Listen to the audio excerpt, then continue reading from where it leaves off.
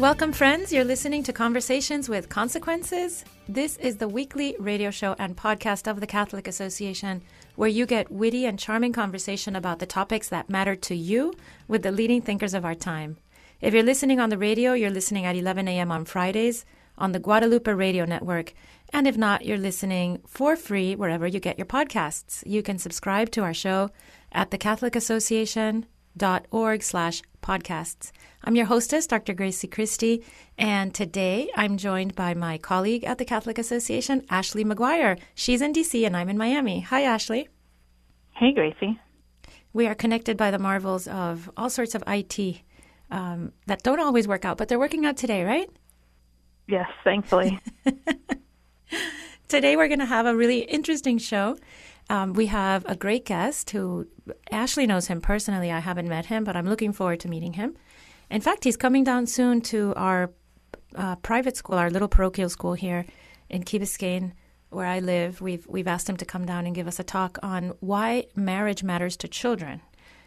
And by this, you might understand that he's an expert on marriage, all sorts of things about marriage. His name is Dr. Bradford Wilcox, and he is the director of the National Marriage Project at the University of Virginia. He's also a senior fellow at the Institute for Family Studies, and he's published many studies on marriage, parenthood, cohabitation, and also a lot of studies on the way that marriage, gender, and culture influence the quality and stability of family life in the United States. He's been published all over the place, and he consults with large companies on fertility and marriage trends.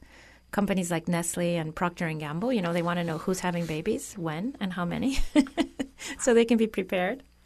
And you know him, Ashley, from a while back, from your start as a journalist, as a cultural warrior.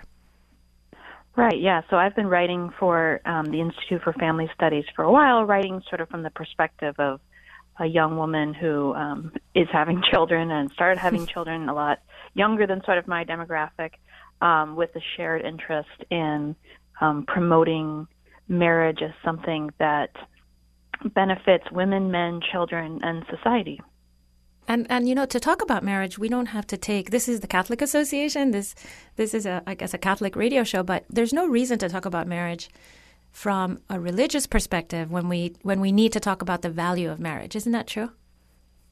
Yeah, and I think, in our discussion with Brad, we'll really get into the fact that I think people on both sides of the political spectrum and all different faith backgrounds are really starting to understand that, just how impactful marriage and stable families are for everybody.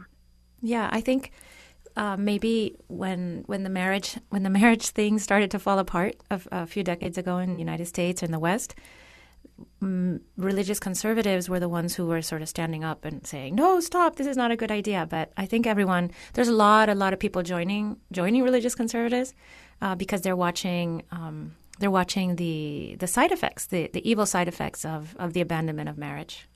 So with that, why don't we call in Dr. Wilcox, who is an expert on all things marriage. Dr. Brad Wilcox, welcome to Conversations with Consequences. It's great to be here with you guys today. So we were telling our listeners, first of all, about your expertise in the fields of marriage, family, and all things, all the way those things influence the culture of the United States. But maybe you can tell us first, to start, what brought you to this position where you are concentrating so hard on these family structures and how marriage impacts culture? Well, I was raised by a single mom, and I think really it was actually in college here at the University of Virginia that I began to think more deeply about my own experience growing up, about the importance of fathers, and about the way in which marriage tends to tie dads more closely to their children. So, that kind of life experience was a big motivation for me in thinking about how marriage and fatherhood today matter for our kids in the U.S., in 2019. So going from how these things matter and in a personal experience, how did your life, your life at school, your academic life lead you to your position at the National Marriage Project? Well, I did a postdoc both at Princeton and then also at Yale University, studying the role of religion in family life. And then as it got kind of established here at UVA, University of Virginia, I focused more and more directly on marriage and child well-being. And what happened was that David Papineau, who was the co-director of the National Marriage Project, was then at Rutgers, was retiring, and I asked him if he wanted to pass the reins to me here at the University of Virginia, and he said yes. He said that'd be great. So that was sort of the step that led to the National Marriage Project migrating from Rutgers University down here to UVA.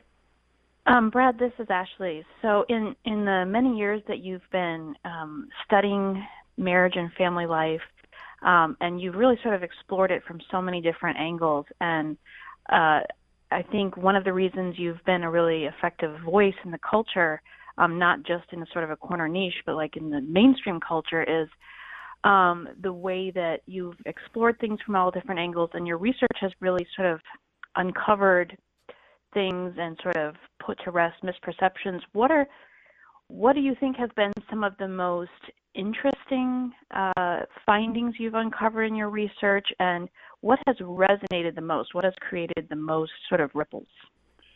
Well, I think my focus on the class divide in American marriage and family life, I published a report called When Marriage Disappears, and that focused on the way in which marriage becomes more fragile, weaker among not just the poor, but among the working class.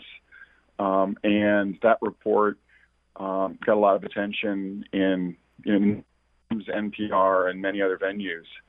And so I think since then I've been thinking a lot about and trying to figure out ways to bridge this class divide in American family life. And I think one thing that I've done is to try to figure out how a lot of progressive concerns, things like concerns equality, for instance, or the poor state of the American dream for many poor children, how these kinds of progressive concerns connected to what's happening in our families.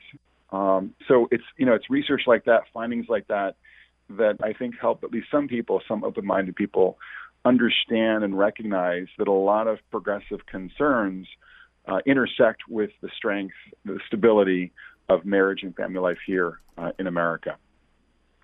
What do you think are some of the most standout data points on that front?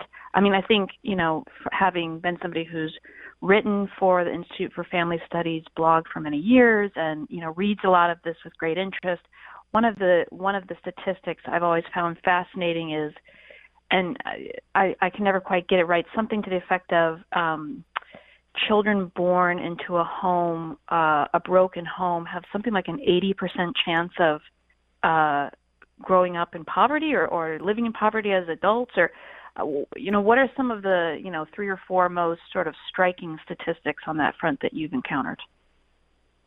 Sure. I think one of the things that I've seen is that kids who grow up in an intact married family are about twice as likely to graduate from college, controlling for a bunch of other factors.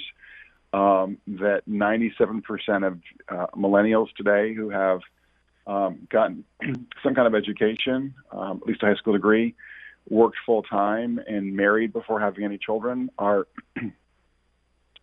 steering clear of poverty, and more than 80% of them are in the middle or upper class as millennials.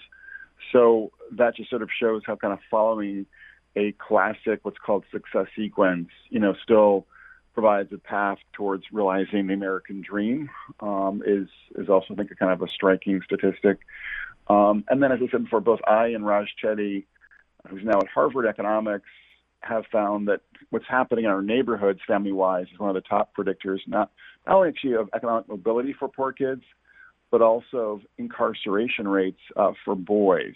So, what we're seeing is that on a variety of levels, on the individual level, the household level, the neighborhood level, what's happening in terms of marriage matters a lot for kids, adults, and communities. And those are the kinds of statistics that illustrate how all this stuff impacts our kids, adults, and communities. Don't you find that progressives and liberals, they reject very much the idea that marriage is a sort of a panacea, no, for all these cultural ills, like the ones you just mentioned, any kind of social dysfunction, especially for children, that marriage is an amazing way to treat all these things, right? Like reinventing the culture of marriage or reinvigorating it, or making marriage again seem accessible, something that anyone can achieve, even people who are less than rich, or people who are poor. But liberals and progressives resist that because their narrative is that what keeps people down is racism and income inequality. Do you find that your research and the way that you point to these connections, do you find that you could get people on that side of the thinking divide to start to love marriage again as a solution? Yeah, it's a profound, I think, challenge facing us as a country. We did a piece on family studies, familystudies.org, on October 10th. Wendy Wong and I did, and we looked at how liberals and conservatives look differently at marriage, and are also much more. There's also big disparities in terms of their odds of being married. So we find that only 33% of liberals would agree that marriage is needed to create strong families, and that compares to 80% of conservatives. So a huge divide. That's a shocker. That's a shocker to me. The 33%. Yeah, it's huge. And then in terms of looking at who's married today, it's 62% of conservatives. This is adults, and only 39% of self-described liberals are married. So that's also a huge divide. So in terms of both practice and that's amazing. Belief or belief and behavior, we have seen, I think, a pretty major ideological divide grow up in the last, 4 decades or so. And that's problematic because marriage, I don't think should be an ideological issue. It shouldn't be a religious issue. Marriage is seen in many different contexts, obviously, from China to India to Egypt to the West. So it's not a Christian thing. And I don't think it's a conservative thing. It's a human, I think, thing, an institution that's really obviously served the welfare of kids and adults across many different cultural contexts and historical time periods. So, yeah, I think the challenge facing us is, can we make arguments, tell stories that will make folks in the middle of the ideological continuum, and folks who are sort of on the center left, liberals, but not necessarily progressives, more open to sort of appreciating and talking about the value of marriage. And one key point here is that college-educated Americans are much more likely today to get married and to stay married, even if they're obviously, more liberal-minded. I think the challenge is trying to sort of basically say to them, look, folks, what you're doing in your private life actually has some real value for the larger society, and can we talk about this in public? So practically, that means like encouraging doctors, encouraging school superintendents, encouraging executives in the C-suite who overwhelmingly enjoy strong and stable marriages to be more open, with their employees, with their students, with their patients, about how marriage and stable family life more generally is so helpful, both to them, but to the country and the communities more generally. In my experience with liberals, and some of them are very close to me, people in my family, my married family especially, in my experience, they feel, and they've said this to me, that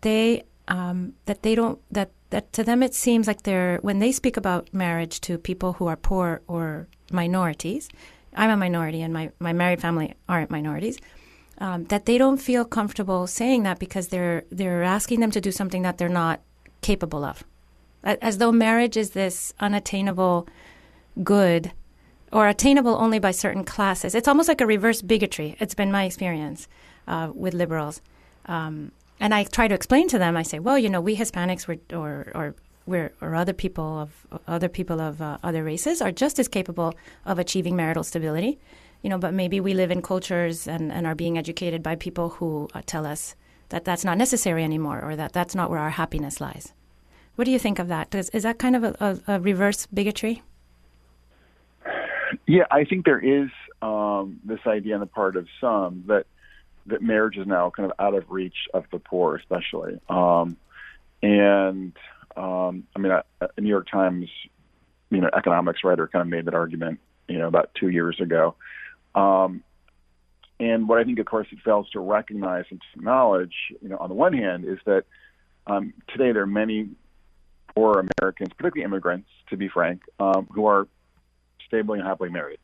And so they're obviously pointing a path out to the rest of us, that indicates that you don't have to be middle class or rich to be successfully married.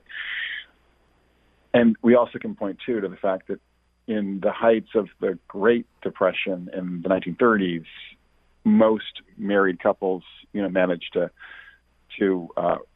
make it. Lots of strains, lots of stresses, lots of problems, but they managed to maintain their marriages, through a very difficult time economically. At the same time, though, I think we have to acknowledge that, our family lives depend tremendously on our social networks, on our friends and family members. And insofar as marriage has broken down, has gotten more fragile in many poor and many working class communities across the U.S., what that means practically is that people don't necessarily have models, in their lives of other couples, of friends and family members who have forged a strong and stable marriage. So if we want to kind of revive the fortunes of marriage, in many poor and working class communities across the U.S. and, including South Florida, for instance, or, East D.C. or, rural Virginia, what we need to do is to figure out ways that churches and other nonprofits can put out both a positive message about marriage and family life, but link that to some real opportunities for people to be mentored and sort of led into reviving marriage in their own social networks and communities. Just dovetailing on this, and going back to your point about talking with schools, this was something I've thought about a lot, which is, this is different than talking about minorities, but I think it always shocks me that I went through however many years of education, including college, without anybody ever once talking to me about thinking about marriage and how that would integrate with my professional goals. And then, suddenly within a couple of years of graduating from school, so many people are in a position where they're wanting to get married. And I think, another sort of needed project is, and this is something I've tried to do both in my own personal life and in my work, is to paint a positive portrayal of marriage for women, because I think so many young women, especially those with professional aspirations, are sort of led to believe that it's incompatible with their career. And that has sort of a trickle-down effect when, and I see this playing out in the real world in my own life where, women are delaying marriage, and then that leads to other complications related to fertility problems, and it sort of creates like a domino cascade of issues when, in fact, marriage, and I know you've written a lot, too, about, the timing of marriage and marrying young or marrying later and the effects that has with happiness and income, and that it's a very sort of complex issue. But I do think that, to your point about, just sort of talking and thinking about marriage is something that women should be doing a lot sooner than, 28 years old, and B, surrounding themselves with, and this is something, again, I feel fortunate about, surrounding yourself with role models of women who have happy marriages and have gone on to have children, in many cases, many children. So these are just some of the many challenges that are presented in terms of how we convince the culture that marriage is something that's good for men and women and children. Yeah, I think in terms of, the issues you've just raised, one key takeaway is that a lot of folks think that 30 is the new 20. Right. and that 40 is the new 30. And what that means is you can go spend your 20s being a teenager. in a kind of, being a teenager as sort of your odyssey years, having fun, exploring yourself, and kind of just getting situated. And then when you're 29, you can kind of get serious about dating and mating and everything else. And the reality, though, is that people who get married in their mid-20s, kind of broadly defined, tend to forge the happiest marriages. They obviously have more kids, and they tend to marry someone who shares their faith. So if things like marital happiness, having, a bunch of children and sharing, your faith with your spouse are important, then kind of looking to marry in your mid-20s, rather than sort of postponing it until you're 30 or 35, I think makes a lot of sense. And yeah, you're right. We don't really have these conversations, frankly, with young adults today. I try to do that in my class at UVA, but I think most young adults are focusing on work and schooling in their 20s, not recognizing it's actually a great time to get serious about finding a spouse as well if they think marriage is in their future. You made me very happy with that response, Dr. Wilcox. I have two older children. My two oldest children are getting married in their early 20s next year. So I'm excited that that's going to spell more success for them. So the music means that we have to take a little break, but we'll be right back to talk more with you, Dr. Wilcox, about marriage.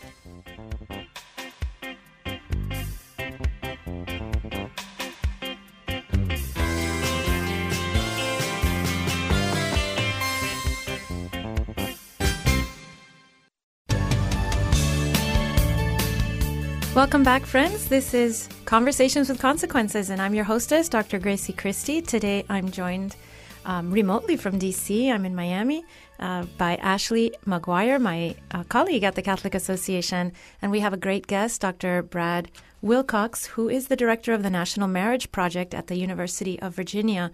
We've been talking marriage, how important marriage is for the culture, for children, it does all sorts of good things for us.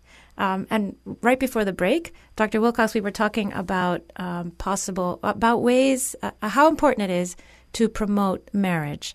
Even though maybe it seems, I was going to mention to you that when I finally convince someone who's more on the liberal side that marriage could be a really great thing, they say, well, the genie's out of the bottle. Nobody's ever going to take marriage back up as the way it used to be. But you did a great study. Well, you were involved in a great project called, and I have the article here, How Baptists and Catholics Together Help Save Thousands of Florida Marriages. And I found it really compelling, and I was hoping you could tell us about it. Yeah, so my colleagues and I released a report about a week and a half ago in Washington that basically describes how an initiative sponsored by the Philanthropy Roundtable called the Culture of Freedom Initiative was launched in Jacksonville, Florida.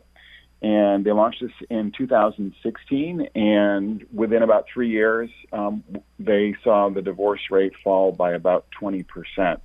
And this decline was larger than that seen in the state of Florida more generally, and the U.S. as well. So as we kind of look at this initiative, we think that the evidence suggests that they really did succeed in bringing divorce down more than it would have come down otherwise. Because as you may or may not know, divorce has been coming down for a while, actually, especially since the Great Recession. So what this initiative, though, did was they had churches doing more to preach and teach about marriage. They had an online digital campaign, so they would have people would see like ads and videos, online in terms of Facebook and YouTube and Instagram. They're all kind of sending them more positive messages about marriage and family life. And then they had a number of kind of public offerings too, like they had comedians come into Jacksonville and do date nights for couples and gave them kind of, humorous messages, but also messages that reinforced, in a funny and appropriate way, kind of the value of forging a stronger marriage, working through difficulties and the like. And so in the wake of these kinds of efforts, and they spent, I think, more than $5 million on this initiative over 3 years, we did see the divorce rate come down much more in Jacksonville than across the country as a whole. Are there other examples of initiatives that have been successful like this, maybe not on such a large scale, that you've encountered? Well, I've seen a similar kind of effort in Chattanooga, Tennessee, with a group called First Things First, where they're also they're producing videos, radio spots, ads on bus stops, and offering programmatic activities to help strengthen marriages and relationships for people living in the Chattanooga, Tennessee area. So that's another example of a group that's doing this kind of work. And these kinds of efforts to promote the culture of marriage can only be done on a private basis, right? Like, you can't imagine the government ever investing in a public service campaign on marriage the way they might for anti-smoking campaigns, or right? Because I'm thinking that must be so, because what is the definition of marriage? If you ask the government, maybe their definition is impossible to promote. Yeah, I think that it would be more difficult for the government to launch a successful marriage campaign, particularly one that's sort of trying to do things like promote classes, or obviously kind of a more sort of thicker account of marriage, and family life. I do think that we could have some simple messages out from the government that would do things like promote the success sequence. The government does true. Sponsor lots of ads related to fathers that are, I think, generally well done. So I think there's some ways the government can be helpful here, but I think you're right that sort of the biggest work that can and should be done on this front would be done by nonprofits, churches and other groups that can give people a kind of a richer and deeper vision of married life than what Uncle Sam could do for us. You know what I'm experiencing with my older children and their cohorts, the people in the young people like them, is that cohabitation is taking, in many ways, the place of marriage.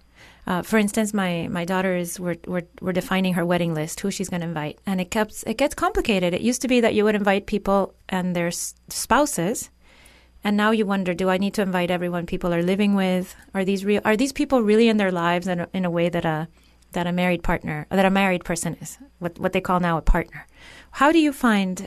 I'm sure you must know a lot about cohabitation and how it's taking the place of marriage. Is that a very worrying trend? Well, I think cohabitation is a worrisome trend in the sense that particularly a lot of people are having kids in cohabiting unions, and the problem with that is that those unions are much less stable than married families. So I think one of the challenges facing us is really to get people to recognize, to realize, and sort of change their behavior in terms of understanding that kids are much more likely to flourish when they have two committed parents who are committed to one another and to going the distance, for them as well. And that kind of anchoring commitment is much more likely to be found in a married family than in a cohabiting family. So, what we do to make marriage more, I think, compelling is just to sort of stress both the importance of marriage, the important way that marriage gives kids stability, but also to get people to realize there's a kind of a successful sequence too for dating. And this has been, I think, really developed by a guy named Dr. Scott Stanley and a woman named Dr. Galena Rhodes at the University of Denver. And their work suggests that kind of if you sequence sort of your dating life in ways that you're kind of moving deliberately, talking through decisions, and not sliding through your relationship, you're much more likely to forge a good marriage. And part of that is not cohabiting with someone on a kind of a casual basis, because that amounts to kind of sliding through a major, sequence in your relationship. And they would encourage you to be more decisive about trying to figure out if there's a basis for friendship beyond just, physical and romantic attraction.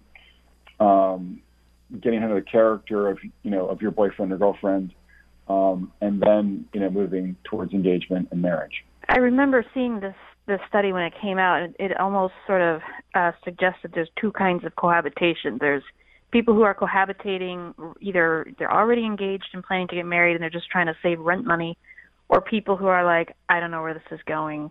Let's move in together. And another thing I've seen in your writing and research that's interesting, and I think a lot of people don't realize, and I'm seeing this now play out in the life of someone very close to me, is that if you cohabitated and had a child before getting married, even if you eventually do get married, you have a significantly higher odds of getting divorced.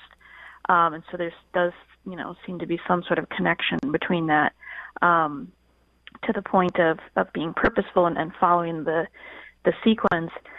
Shifting topics, one of the studies that caught our attention was one that I think came out pretty recently. I think you mentioned it in our last segment, and seems to have gotten a lot of publicity. Found that women, the most likely women to be happy in their marriage are religious conservatives. And I was interested to see in the study that actually right behind them are religious progressives. And then that the most likely or the least likely to be happy were, I believe it was secular conservatives. Could you tell us a little bit about the findings of that study and what all of it means? So the research indicates that women who share a faith with their husbands are markedly happier and they're less likely to get divorced. And we do find that religious conservative women are the happiest wives in America. And in terms of making sense of those findings, I think there are sort of two things going on here. One is that just sort of having that common faith puts you in touch with a network of people, often who are family-oriented. They're kind of there for you in your corner as you're dealing with the challenges of marriage and family life.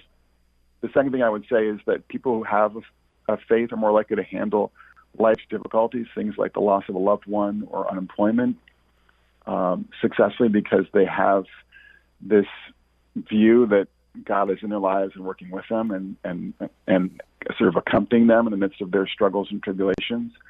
And there's also a way in which faith is linked to stronger norms about things like fidelity and forgiveness, which are helpful for marriage as well. And I think conservative religious women are especially likely to be flourishing because they're more likely to have a strong sense of commitment to marriage and to appreciate that women and men are different. And I think that appreciation for male and female difference allows them to navigate relationships and family life more successfully, just because they don't expect that their husbands are going to be just like their girlfriends or sisters, and makes them more adept at navigating the challenges of a marital relationship because they appreciate that men are a bit different. And so when the husband kind of like shuts down in the face of a conflict or retreats to his study or his garage, I think that's less threatening for a more conservative-minded woman than it is for a more progressive woman, because she's probably more likely to understand and appreciate that, guys actually handle conflict differently than women on average. And, so these kinds of sex differences are not as, threatening to their sense of the marriage and where it's headed. But so accepting... Go ahead, Dr. Wilcox. Yeah, so it's, accepting those differences is kind of like par for the course. But I think what's interesting too is that secular conservative women are the least happy, and I think what's perhaps happening there is that guys who have a traditional mindset but don't kind of link it to an ethic of service or don't link it to a real commitment to their family are, I suspect, just not very good husbands these days. They're just probably not as emotionally and practically engaged in the marriage and in the life of the family, whereas I think that religiously conservative men, have both a personal sense that their marriage and family is important, and they're getting encouraged by their friends and their pastor or their priest, to be intentional about being good husbands and good fathers in ways that, redound to the benefit of their spouse and children. And maybe also the secular conservative women don't have the philosophy of religious women. in order to make sense of these sex differences and the complementarity. They don't have that help, no, of our philosophies. Yeah, that's certainly, I think, a possibility. But my intuition here is that kind of a secular conservatism often can give men a kind of permission slip for doing the minimum, and that, as though they needed that. Not good. Yeah. So yeah. Well, you do. I read this article. You wrote an article. Religious men can be devoted dads too, which I think is to this point, because the point of the article was that liberal.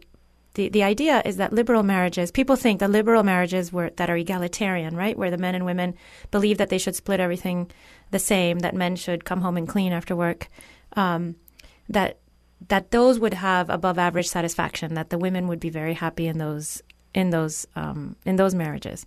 But the fact is that religious dads, religious men, also find, and what you just mentioned, that sense of service to their spouse and to their children, a very good reason to be that helping hand, those helping hands for an overworked mom. Right. It's important to know. I think that we see, religiously conservative dads tend to be more engaged with their kids, as well as more egalitarian-minded dads. Where the difference is that egalitarian men are more likely to share housework, and religious dads are more likely to focus on breadwinning. So there's a kind of a different way in which they think they're supporting their families by either focusing more on housework on the part of the progressive dads, or focusing more on giving their families, more financial support on the part of the religious dads. But what they share in common is being more practical and emotionally engaged with their wives and with the kids on evenings and weekends. Well, that does sound like a recipe for happiness, I can say, as the mom of 5. An engaged dad is a wonderful thing. Important. I noticed from just reading your work, reading all your different projects, that you must be working with all sorts of different kinds of people. You must have a lot of secular researchers that work with you. What's it like working with people who are completely secular and looking at the same data? Do you find yourselves coming to different conclusions? Yeah, well, one of the things that I have experienced is working with colleagues, including Nick Wolfinger at the University of Utah, who are, more progressive, secular, whatever else it might be, compared to where I sort of sit, look at the world. And a point, though, of common ground for us is kind of our commitment to kind of just basically running the regressions and sort of seeing where the numbers fall. And there are some things that you can't really adjudicate by, running a statistical regression. There are sort of subtle arguments you can make about culture, for instance, that you can't really, kind of build a data set and then just run the numbers and get the answer you might be looking for. I think, for instance, of what happened in the 1960s in terms of dramatic increases in single motherhood. Conservatives would sort of stress welfare policy or cultural shifts. Liberals would talk about economic changes. And there's, not all these things can easily be adjudicated by a data set or a couple of data sets. But there are some kind of concrete, topics that Nick and I have tackled, looking at the link between religion and relationship happiness for blacks, Latinos, and whites. And, Nick runs the numbers, and it's pretty clear that people who are religious are about 10 percentage points more likely to be happy in their relationships. And so, given the finding, Nick just, reports that with me. And so that's sort of the basis for our collaboration as a kind of a joint commitment to sort of following the data wherever it shall lead. So there are people out there like that, and I can work easily with them. Well, Dr. Wilcox, I'm really glad that you're following the data, and I think that you are providing some really important information and what has to be the most important topic of our day, right? The marriage and family. So thank you so much for joining us. Where can our listeners find more about your work? FamilyStudies.org, and I'm on Twitter at WilcoxNMP. Oh, well, I'll be following you right now. And thank you, Dr. Wilcox. Next up, we have Father Roger Landry joining us for his weekly homily that he's so kind as to give us. Every morning, the Catholic Association reviews all the latest news and sends our subscribers a carefully curated collection of the most important news of the day. Items are specifically selected for a smart Catholic audience like you. Don't let the world take you by surprise. Subscribe to our daily media roundup at thecatholicassociation.org.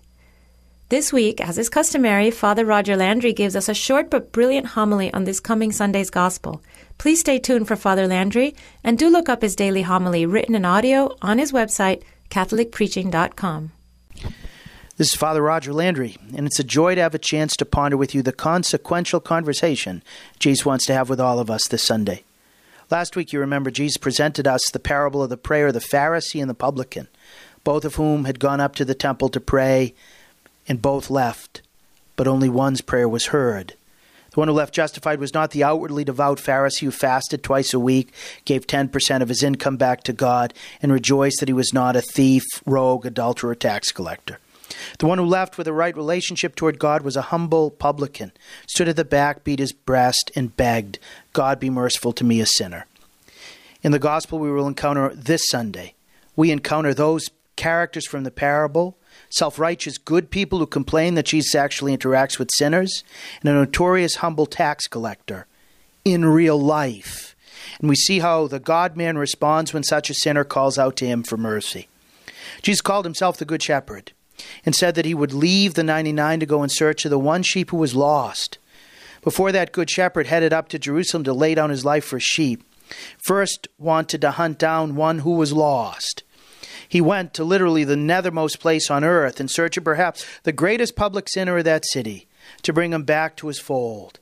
He went to Jericho, the lowest city on the planet, 853 feet below sea level, to find Zacchaeus, who's not just one of a bunch of despised and excommunicated tax collectors loathsome to the Jewish authorities, but the chief tax collector of the whole region.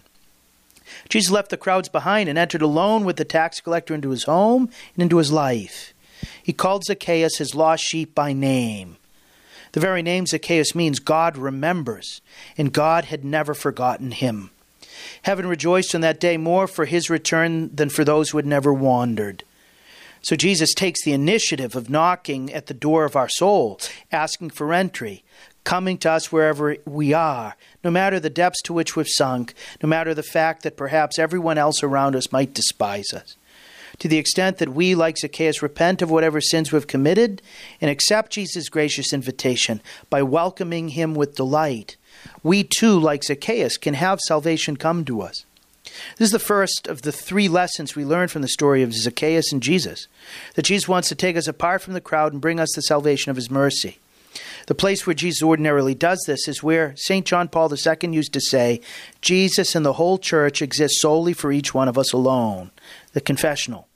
The sacrament of confession, Jesus ministers to us individually, just as he interacted individually with Zacchaeus.